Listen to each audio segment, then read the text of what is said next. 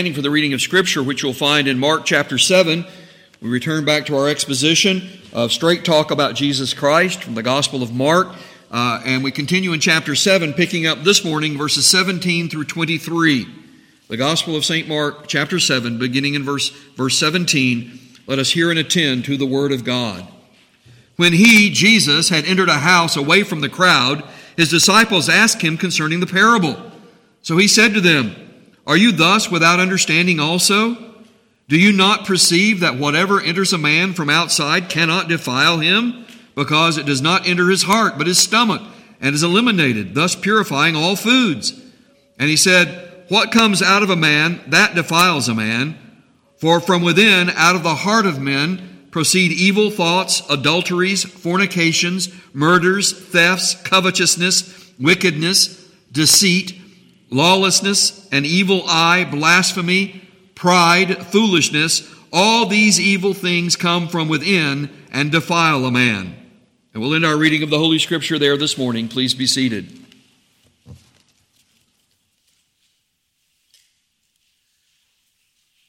Food fads come and go. I've heard of a time here in America when there were no drive-through hamburger portals, there were no pizzeria space stations, and there were no mutant chicken wings in 25 different flavors. Do you remember such a time? Or have you heard of it? Now, I want to give you this disclaimer this morning. I'm aware that healthy food, nutrition, and medicine research based on plants and foods can be a legitimate way of loving our neighbor. I'm grateful. I've told you before, I want to eat healthy food. But I also understand the limitations of some of these things. There is a persistent search to find foods with secret powers. Secret powers that surpass human limitations by transcendence into the spiritual or the God realm. I hope I'm not telling you something you're not aware of. It's all around us. It has been for generations and continues to be. People looking for secret foods with powers, external things that can give them the satisfaction for the desire for God that is within the human consciousness. It staggers the imagination that there are millions of people.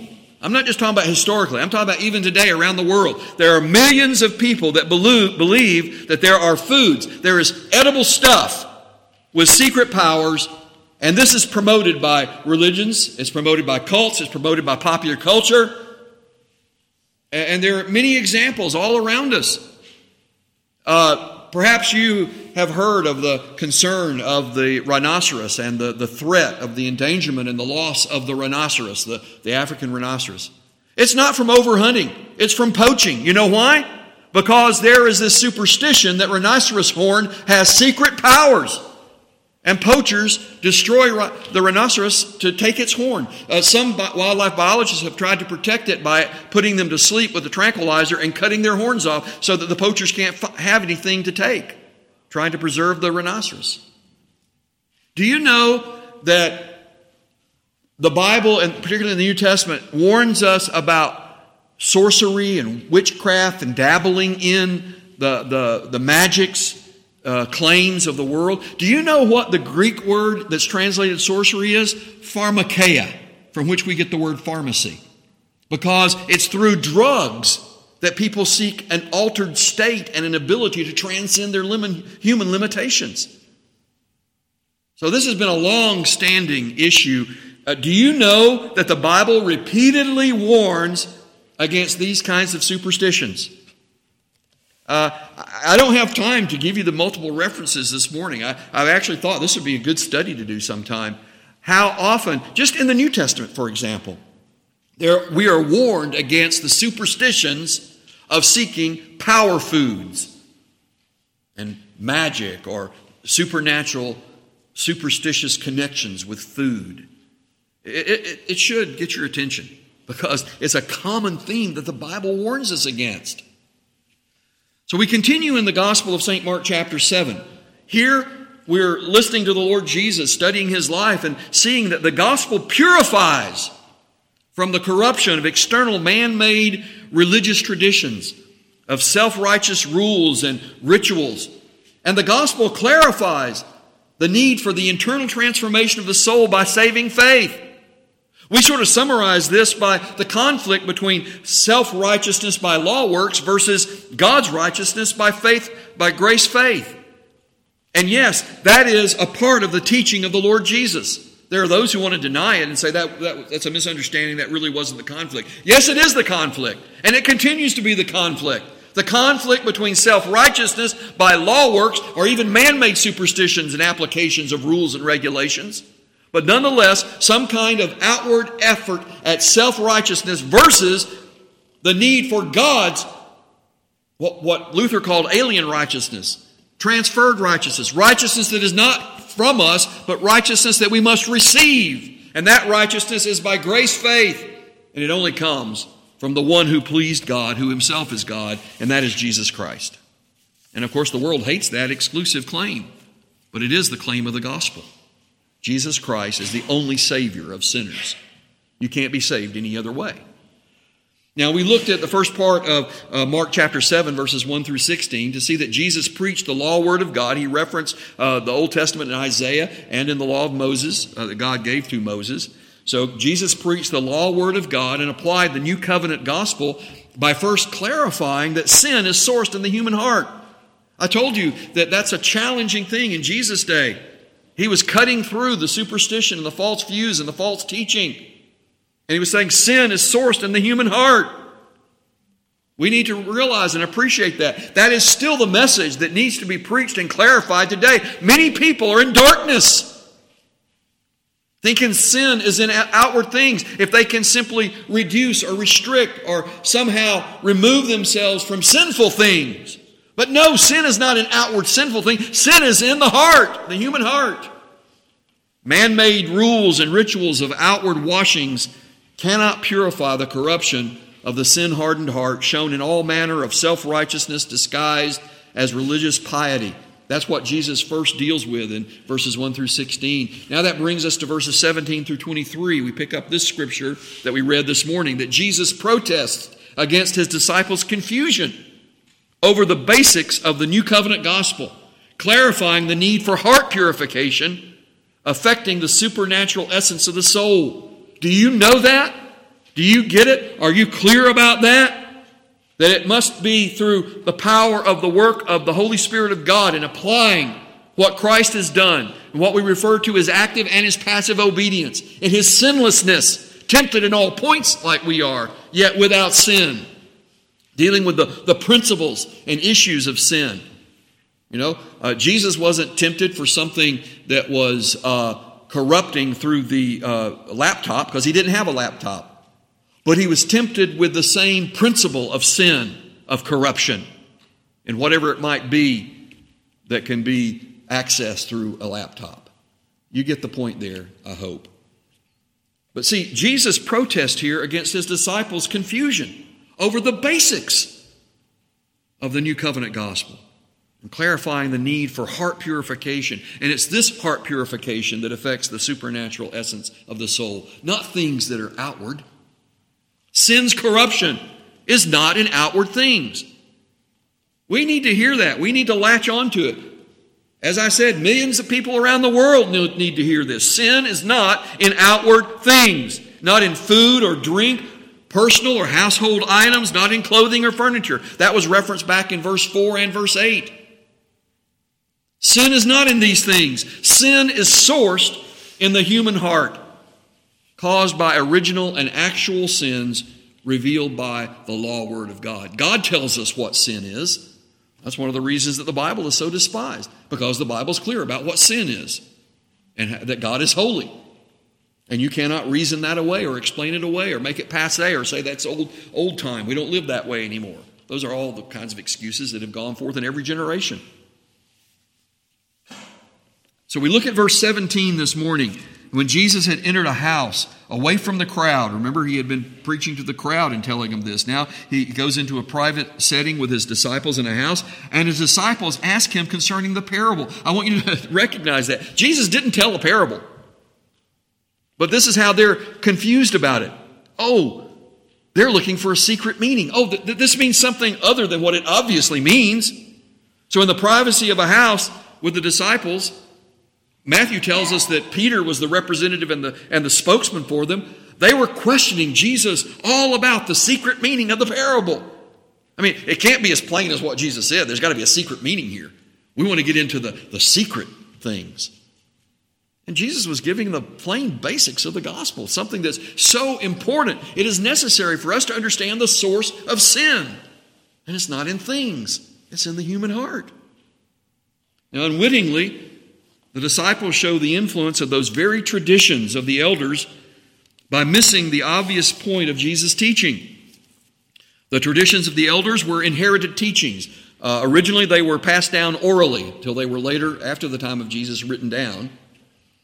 But these oral teachings and these inherited teachings, these traditions about the meaning of Scripture, were increasingly elaborated in applications of external man-made rules and rituals based on a false interpretive foundation of human-centered abilities and loopholes. That's why Jesus was so irate with the Pharisees and the scribes. That's why elsewhere Jesus says, you make all these rules and you levy heavy burdens upon people that crush their soul.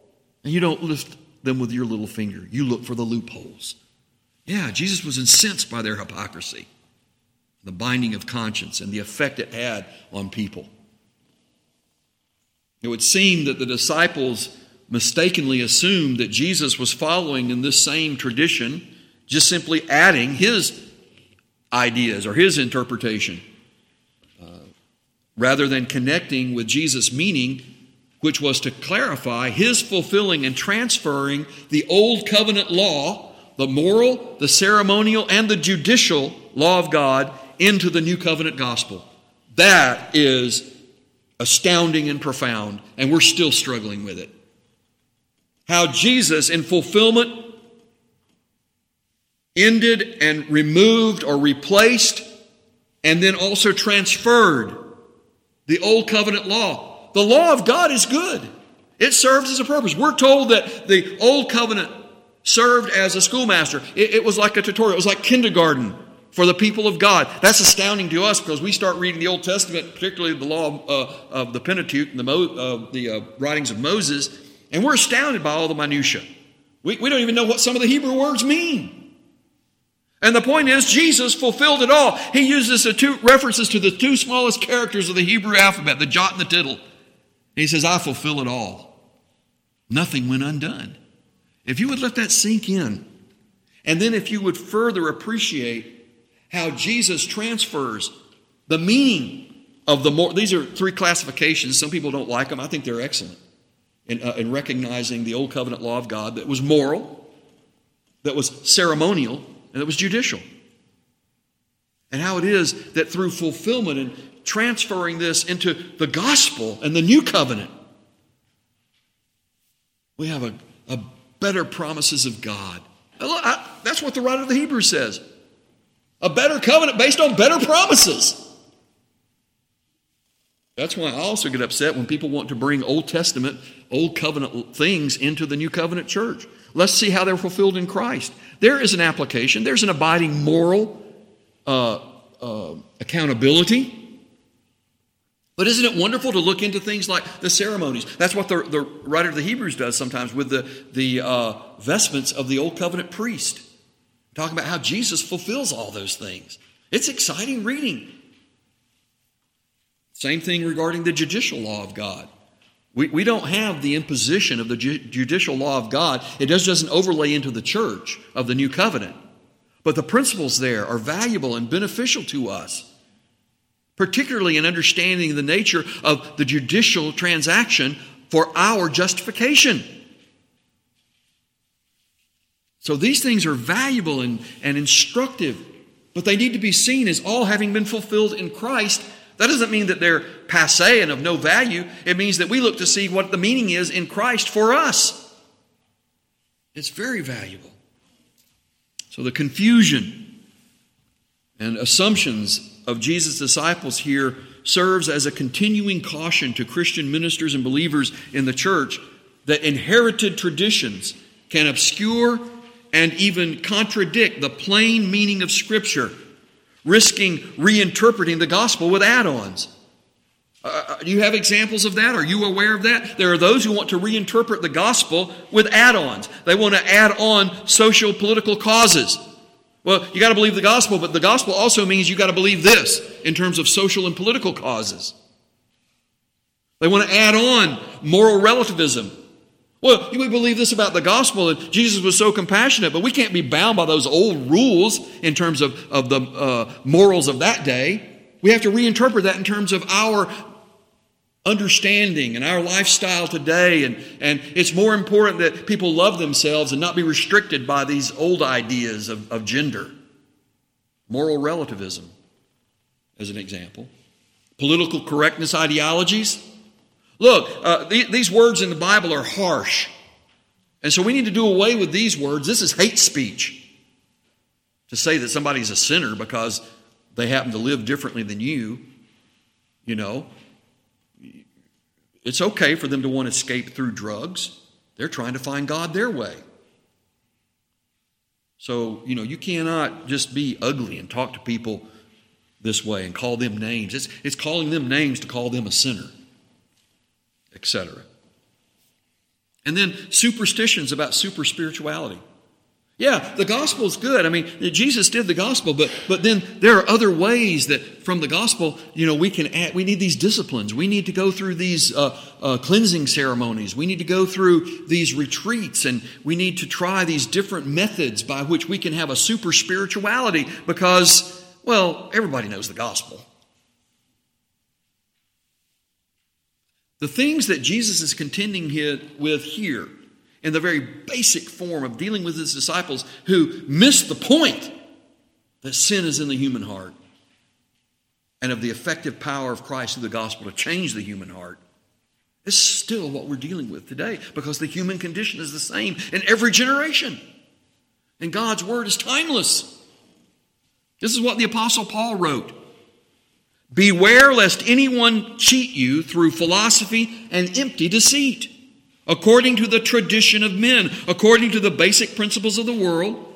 Now I take this phrase to mean the basic commonality of religious impulses, which are common, which are cosmic and universal. You'll see oftentimes even in universities they'll have comparative religion courses, and they talk about the commonality. I even had a professor in one of our denominational schools tell me that she felt there was so much commonality between Judaism, Christianity, and Islam, that there were really three brothers. And this is in our own denominational school where I was doing a master's. It's like, no, they're not. And it's not okay for you to say that. So there are those who think that these commonality and this overlay of the religious impulses, and Paul is saying here, no, that's not sufficient. You'll be cheated by trying to reduce our Christian faith to a commonality of religious impulse similar to other religions. He says, this is not according to Christ. For in Christ dwells all the fullness of the Godhead. That's an interesting word. We translate it, I don't know if your translation uses Godhead, but actually it means the divine nature. It means the essence of Godness. Jesus is God. That should be of no question or dispute for us. And yet it's still being argued. But in the incarnation, bodily, God is present in the wonderful miracle and mystery of the God-man, Jesus Christ. And there was only one, only Him. And so Paul goes on to say, and you are complete in Him, the one and only God-man, Jesus Christ. He's the head of all principality and power. You want to talk about power games? You want to talk about superfood? You want to talk about super spirituality? It's Jesus Christ. You're never going to be Him. But you can be saved by Him and kept by Him. And His power over all the powers and principalities throughout God's wide creation, seen and unseen. That brings us into verse 18. Jesus said to them, are you thus without understanding? Do you not perceive that whatever enters a man from outside cannot defile him? It seems like such a basic idea. They were confused about it. I think, because I've already told you, the Bible addresses it so much that it's still an ongoing confusion. So Jesus protested that his disciples did not comprehend. Interestingly here, the word to understand or comprehend would be similar to our word synthesize. They didn't put it together. They didn't put Jesus' meaning together from his teaching. And he goes on to say that they didn't perceive. The Greek word here, perceive, actually means to take notes. They weren't attentive. They weren't taking notes. I've been really good to you all. I give you notes every Sunday. I don't even know if you take your notes home. That hurts my feelings if you don't. You should take note. Take note of what the Word of God means and what's being taught and preached. And so he was clarifying the difference between the physical and the spiritual human condition. They needed to put it together, to synthesize his teaching, and they needed to take note and keep notes on what Jesus was teaching. So the disciples demonstrated a persistent disposition among humans. I know that you understand or you know the scriptural story. I hope and believe and trust that you believe it. That from the scripture record, original sin resulted from disobeying God's prohibition about eating the fruit of the tree of the knowledge of good and evil. Now, I'm not going to elaborate on this. I'm just going to give you a passing observation. The only fruit that's mentioned in that context is figs, because they sought fig leaves to cover their naked bodies. And I'm not going to tell you that figs are the forbidden fruit, because I love figs.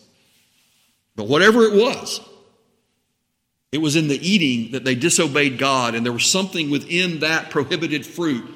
And there was also something in the tree of life that they were restricted from after having taken of the tree of the knowledge of good and evil.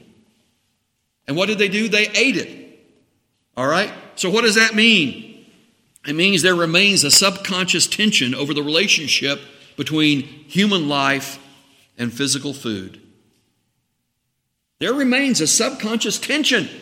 That's why there has been an age-old seeking for the secret power food of the gods. In every culture, in every people, in one way or the other. It can be highly refined or the most base. But that subconscious tension consists of awareness at some level that we need the tree of life. The relationship between human life and physical food, no matter how it's disguised or corrupted in the human imagination. There is an awareness that we need something to save us. We need something. And what's the most available? Food. There must be a food. There must be the power food. There must be the secret food. If we can just find it. It may be disguised in any number of ways. Maybe it's the fountain of youth. Maybe it's some other means by which food is transferred into life-giving eternal power. Like, let's say that when we have bread and wine, it's going to put Jesus back on the cross, and every time that we take the bread and the wine, that it turns into his actual body and blood, and that somehow transmutes us into godness. Millions of people around the world believe that superstition. You know, the bread and the wine in the Lord's Supper, it's bread and wine. It doesn't change into anything else. You know what? It identifies the bread and the wine as a symbol? The words of institution. And do you know how God uses the bread and the wine as a symbol and the words of institution identifying what Jesus Christ did for our salvation? Do you know how God uses that? By faith. See, taking outwardly the bread and the wine in the Lord's Supper, even with the words of institution, the words of institution are not a magic charm. It's not a magical incantation. It's an identification. This is what this bread and this is what this wine means symbolically, and this is what God does through faith. Now that's liberating. That'll set your heart free. That'll ease your mind. That'll give you hope beyond this life. The balance of this section, the second part of verse 18, do you not perceive that whatever enters a man from outside cannot defile him? And then going on verses 19 through 23, because, Jesus says, it does not enter his heart, but his stomach, and is eliminated, thus purifying all foods. And he said, what comes out of a man, that defiles him. For from within, out of the heart of man, proceed evil thoughts, adulteries, fornications, murders, thefts, covetousness, wickedness, deceit, lewdness, an evil eye, blasphemy, pride, foolishness. All these evil things come from within and defile a man. We need to heed what Jesus says here. You see, Jesus reverses the false assumptions upon which man-made rules and rituals are based regarding the outward things, especially when they misinterpret the Old Covenant food laws. Why do we still hear persistently people talking about we need to really follow the Old Testament food laws? Look, I don't care if you prefer to eat kosher food. You know, I prefer food that doesn't have hormones and chemical additives and all that stuff. I don't want that junk. But I know that's good for my body. It does nothing for my soul. And for those who want to say there's something special, I hear it all the time that we need to go back and re-examine the Old Covenant food laws, that we should adopt them, that they're good for us, that they mean something. No, they don't. They're past. They're gone. We're done with that. Now, you may eat forbidden things under the Old Covenant. It has no effect on your soul, although it may give you a stomachache. Well, that's different. And so this is what Jesus is dealing with here. Jesus profoundly turns the issue inside out by observing sin is not in outward things like food that go into the human body and then are processed out again. He gives a very common example here. You eat food, your body processes it, and then processes it out. It's amazing, isn't it? I think it's amazing. And I know we can't go into so much detail because we're a polite company and we want to be careful what we say, but that's what Jesus is saying here. Look, it's very basic. You eat stuff, your body gets the nutrients out, and then what's left goes away and it doesn't poison you. Isn't it amazing to you that you can eat stuff and not be poisoned?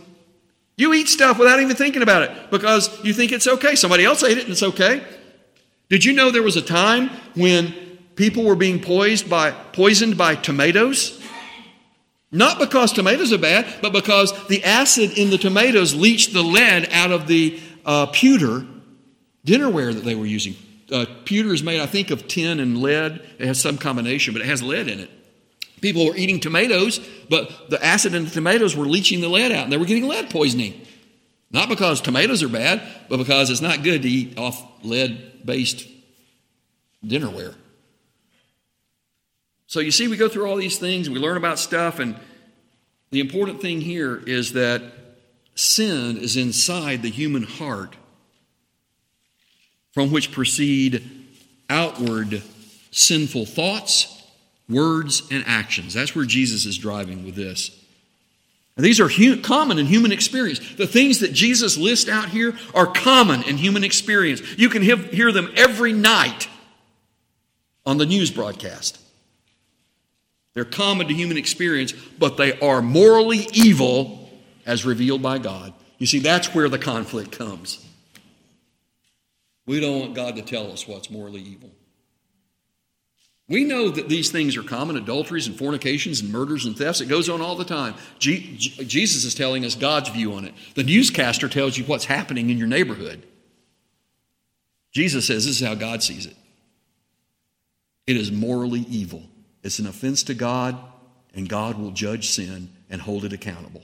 And that's what we don't want to hear. At least the world doesn't want to hear that. I want you to note a couple of things here. One, that the Scriptures record several times, and we said the Apostle Peter was the spokesman for the group over in Matthew's narrative of this same event. The Scriptures record for us several times that Peter struggled over this very teaching. Do you remember that? Peter was in a struggle over this.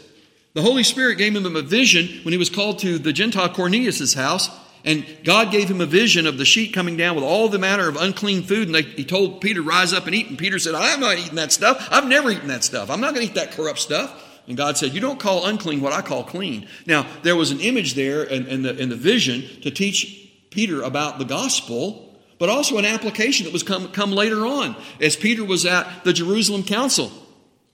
And they were discussing about these very things. And then remember what happened when Peter went up to Antioch, where the gospel was received among the Gentiles, and there was revival there. And Paul was preaching, and the gospel was being celebrated by the Gentile believers. And Peter went up there, and he was eating with them, and maybe he was even entering into their dancing and enjoying and celebrating the things of God and the gospel. And then some of the leaders from Jerusalem, the Jewish converted church, came up to where they were, and what did Peter do?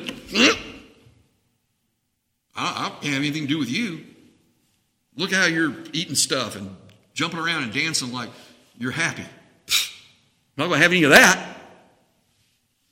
And what did Paul do? You hypocrite! Can I yell a little bit louder? What Paul said, you hypocrite!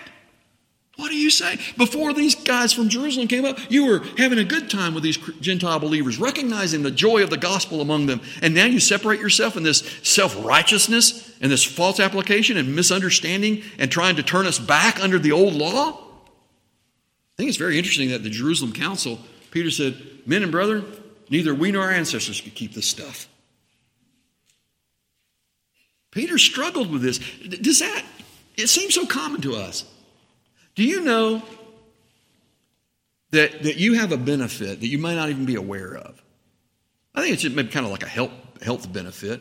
But do you know that when we go to the grocery store and we purchase our chicken or our beef or whatever it is, the meats that we enjoy eating, they're already processed, they're already butchered for us. We don't have to do that. Do you know that one interesting thing about how they're processed that's not common in all the world? The blood is let out of them. We typically eat meat of various animals that has most of the blood drained out of it. That's not true in other places in the world. And whether you like or don't like that, I don't think that applies to us in terms of necessarily the gospel, but I think that it's an outworking of things that the Bible influenced that we just maybe are not aware of. So there's a lot of other application about these things, but what I want to point out to you is that Peter struggled with this. The Apostle Peter struggled with this. The Apostle Paul writes about it very often. Also want you to note the second part of verse 19. Jesus says, because it does not enter his heart, but his stomach, and is eliminated. But then there's this last clause, or phrase, I guess, of verse 19, thus purifying all foods. Now there's a question about whether Jesus said this or whether this is an editorial addition by Mark. I think it's probably an editorial comment by Mark, who is looking at this after the fact. It doesn't mean that everything edible is good, and thus purifying all foods, meaning that you can eat anything you want to and that it's nourishing. That's not the point. The point that is being made in this editorial comment is that all kinds of foods are cleared from Old Testament restrictions. All kinds of food are now cleared from Old Testament restrictions. Don't let anybody try to bind your conscience over eating shrimp. If you like shrimp, eat it. You know, my preference is for wild-caught shrimp and not farmed shrimp. That's also my same preference with fish. Vaughn, you can tell you, we go to the grocery store, the people at the fish counter don't even want to see me coming. So, is that wild caught? Is that wild caught? Where did that come from? I don't want, if you've looked into the farming techniques of fish, you'd probably agree with me. You don't want farm-raised fish. Okay, I'm going to stop there. The point is, we need to keep the balance of what Scripture teaches us. And when we have this editorial comment in verse 19, it doesn't mean everything is good for food. It just means that there are all kinds of foods that are no longer restricted because we're not under the old covenant. Can we celebrate that? I told you that we're coming to the end of chapter 7 and on into chapter 8 and 9, and there is a celebration. We ought to want to have a party when we come to the end of chapter 7 on into chapter 8. Yes, we should want to have a gospel party for the liberation that we have in Christ. Don't let anybody put you back under these restrictions. Now, Jesus does not give us an exhaustive list, but a grievous sampling of the sins that are sourced in the human heart. I wish we'd pay more attention to this than we would about whether we can eat shrimp or not. Okay? About the grievous sins that are sourced in the human heart. And he tells us that they come out of an evil thoughts. Now this word evil thoughts, or the combination, evil thoughts, do you know what that means literally from the Greek? Talking to yourself, a self-dialogue. These things come out of your trying to convince yourself that sin is okay. Have you ever lost an argument with yourself over temptation? I know somebody who has, who had a dialogue with themselves over temptation and lost the argument and sinned. I'm not going to tell you who that is. Do you have dialogue with yourself? Do you argue with yourself when it comes to temptation? Do you have this self-conversation going on trying to approve of sin? I know it's been made into a comic display in the cartoon that has the angel and the devil on one shoulder. It's not a bad image, an idea of the idea that Jesus is saying here, that you enter into a dialogue with yourself. Oh, go ahead and do that. No, don't do that. That offends God. That's against the Word of God. Oh, that'll be okay. God understands. That's the kind of thing that Jesus is talking about here, entering into a self-dialogue over this matter of temptation. And he says that this self-dialogue tries to coach immoral behavior and actions, and he identifies them. I want you to point, this may not be as aware or as evident to you, but in the text, there are 12 things that Jesus says, by example. The first 6 of the things that Jesus says are plural in form, and they represent practices. These plural forms of practices that people do. People are engaged in adulteries. Adulteries are unfaithfulness to the marriage covenant. We know what adulteries are. It's specified for us in Scripture. The next one is fornication. Fornications, plural. Fornication is the practice that is not just limited to adultery, although adultery is included in that. Fornications go beyond that. The fornications, the root word, is the word from which we get pornography, and we get the word prostitution. Comes from this word porneia, and from fornication. It's a broader term. Murders. Turn on the news. People kill other people violently, not in self-defense. Murders. Intentional killing of another person. Thefts, taking what's not yours, stealing, thefts, covetous desires. People constantly are plying their covetous desires. They're fixating on things. That's what drives so much of the disaffection and dissatisfaction in our consumer-oriented culture of got to have more things, got to have more and better. I want more and better. Got to have the next iteration of the phone that has X more power. And it's okay if you need a phone with X more power, fine. But if you fixate on that, in terms of what Jesus is saying here about covetous desires, that's wrong. It feeds our covetousness. And then the word wickedness is also plural, and it could well be described as, or translated as, malicious acts. Going around intentionally, purposefully being harmful to somebody else. It doesn't mean just physically harming them. It means harming their reputation, setting traps, wanting to bring disrepute upon someone else. Malicious acts. It can be vandalism and destroying people's properties.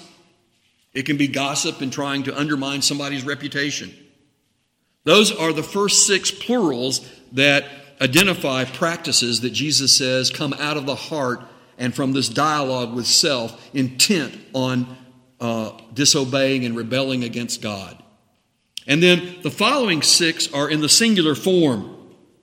They indicate a heart disposition or controlling habits. And here in these 6 singular forms, Jesus starts out with deceit. You know, the root word for deceit means bait or decoy. Now, if you're not a fisherman or a hunter, that might not mean as much to you.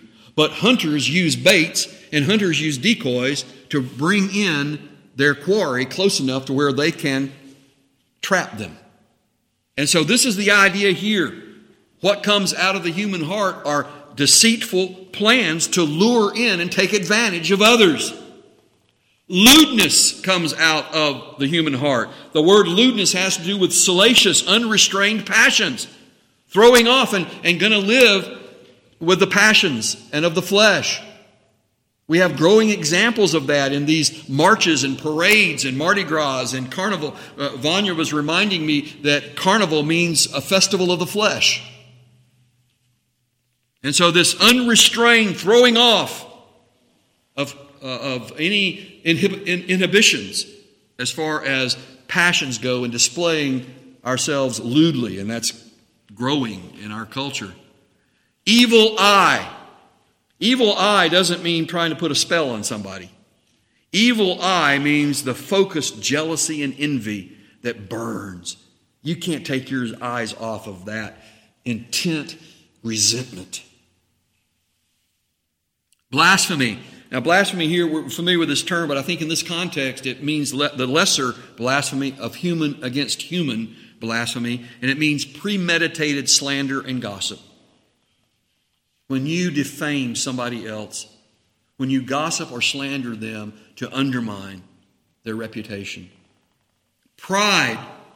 Pride means arrogant. It actually is a word that means to be over and beyond self-importance. And so we have the term oftentimes puffed up with pride, inflated, an inflated ego. That's very descriptive of what the word means, to be overly conscious of your self-importance. I'm better than everybody else. I'm smarter than everybody else. And then the last word that Jesus uses here is foolishness. The word foolishness doesn't mean silly. It doesn't mean acting in some kind of slapstick way. Foolish is morally based. It means without moral balance. It means intentionally divisive with a mindset against the moral law of God. The fool has said in his heart, no to God. No. Will not have God telling me what to do. That's a fool. Not someone who's cracking jokes and being silly. It's someone who is intentionally divisive in their mindset and will try to draw you into that too. I know someone who told someone, God doesn't mean that. God knows that in the day that you take of that special food, you'll be like him. Foolish, intentionally divisive, set against the will of God. And I think that Jesus concludes here using foolish as a collective description of what he has said. All of these evil things come from within and defile a man. So this is very basic to our understanding of the gospel. To Christian ministers and believers in the church, this scriptural teaching that sin is sourced in the heart and not in outward things, no matter how elaborately construed by the traditions of the elders. Jesus tells us what is essential to the right synthesis and the right and notable meaning of the gospel. And he starts here with something so basic, but is still contended and resisted and becomes a matter of blinded superstition by millions of people around the world today. And you need to appreciate that you have been brought out of that darkness. That you've been translated into the kingdom of the Son of God, into the light of the Word of God.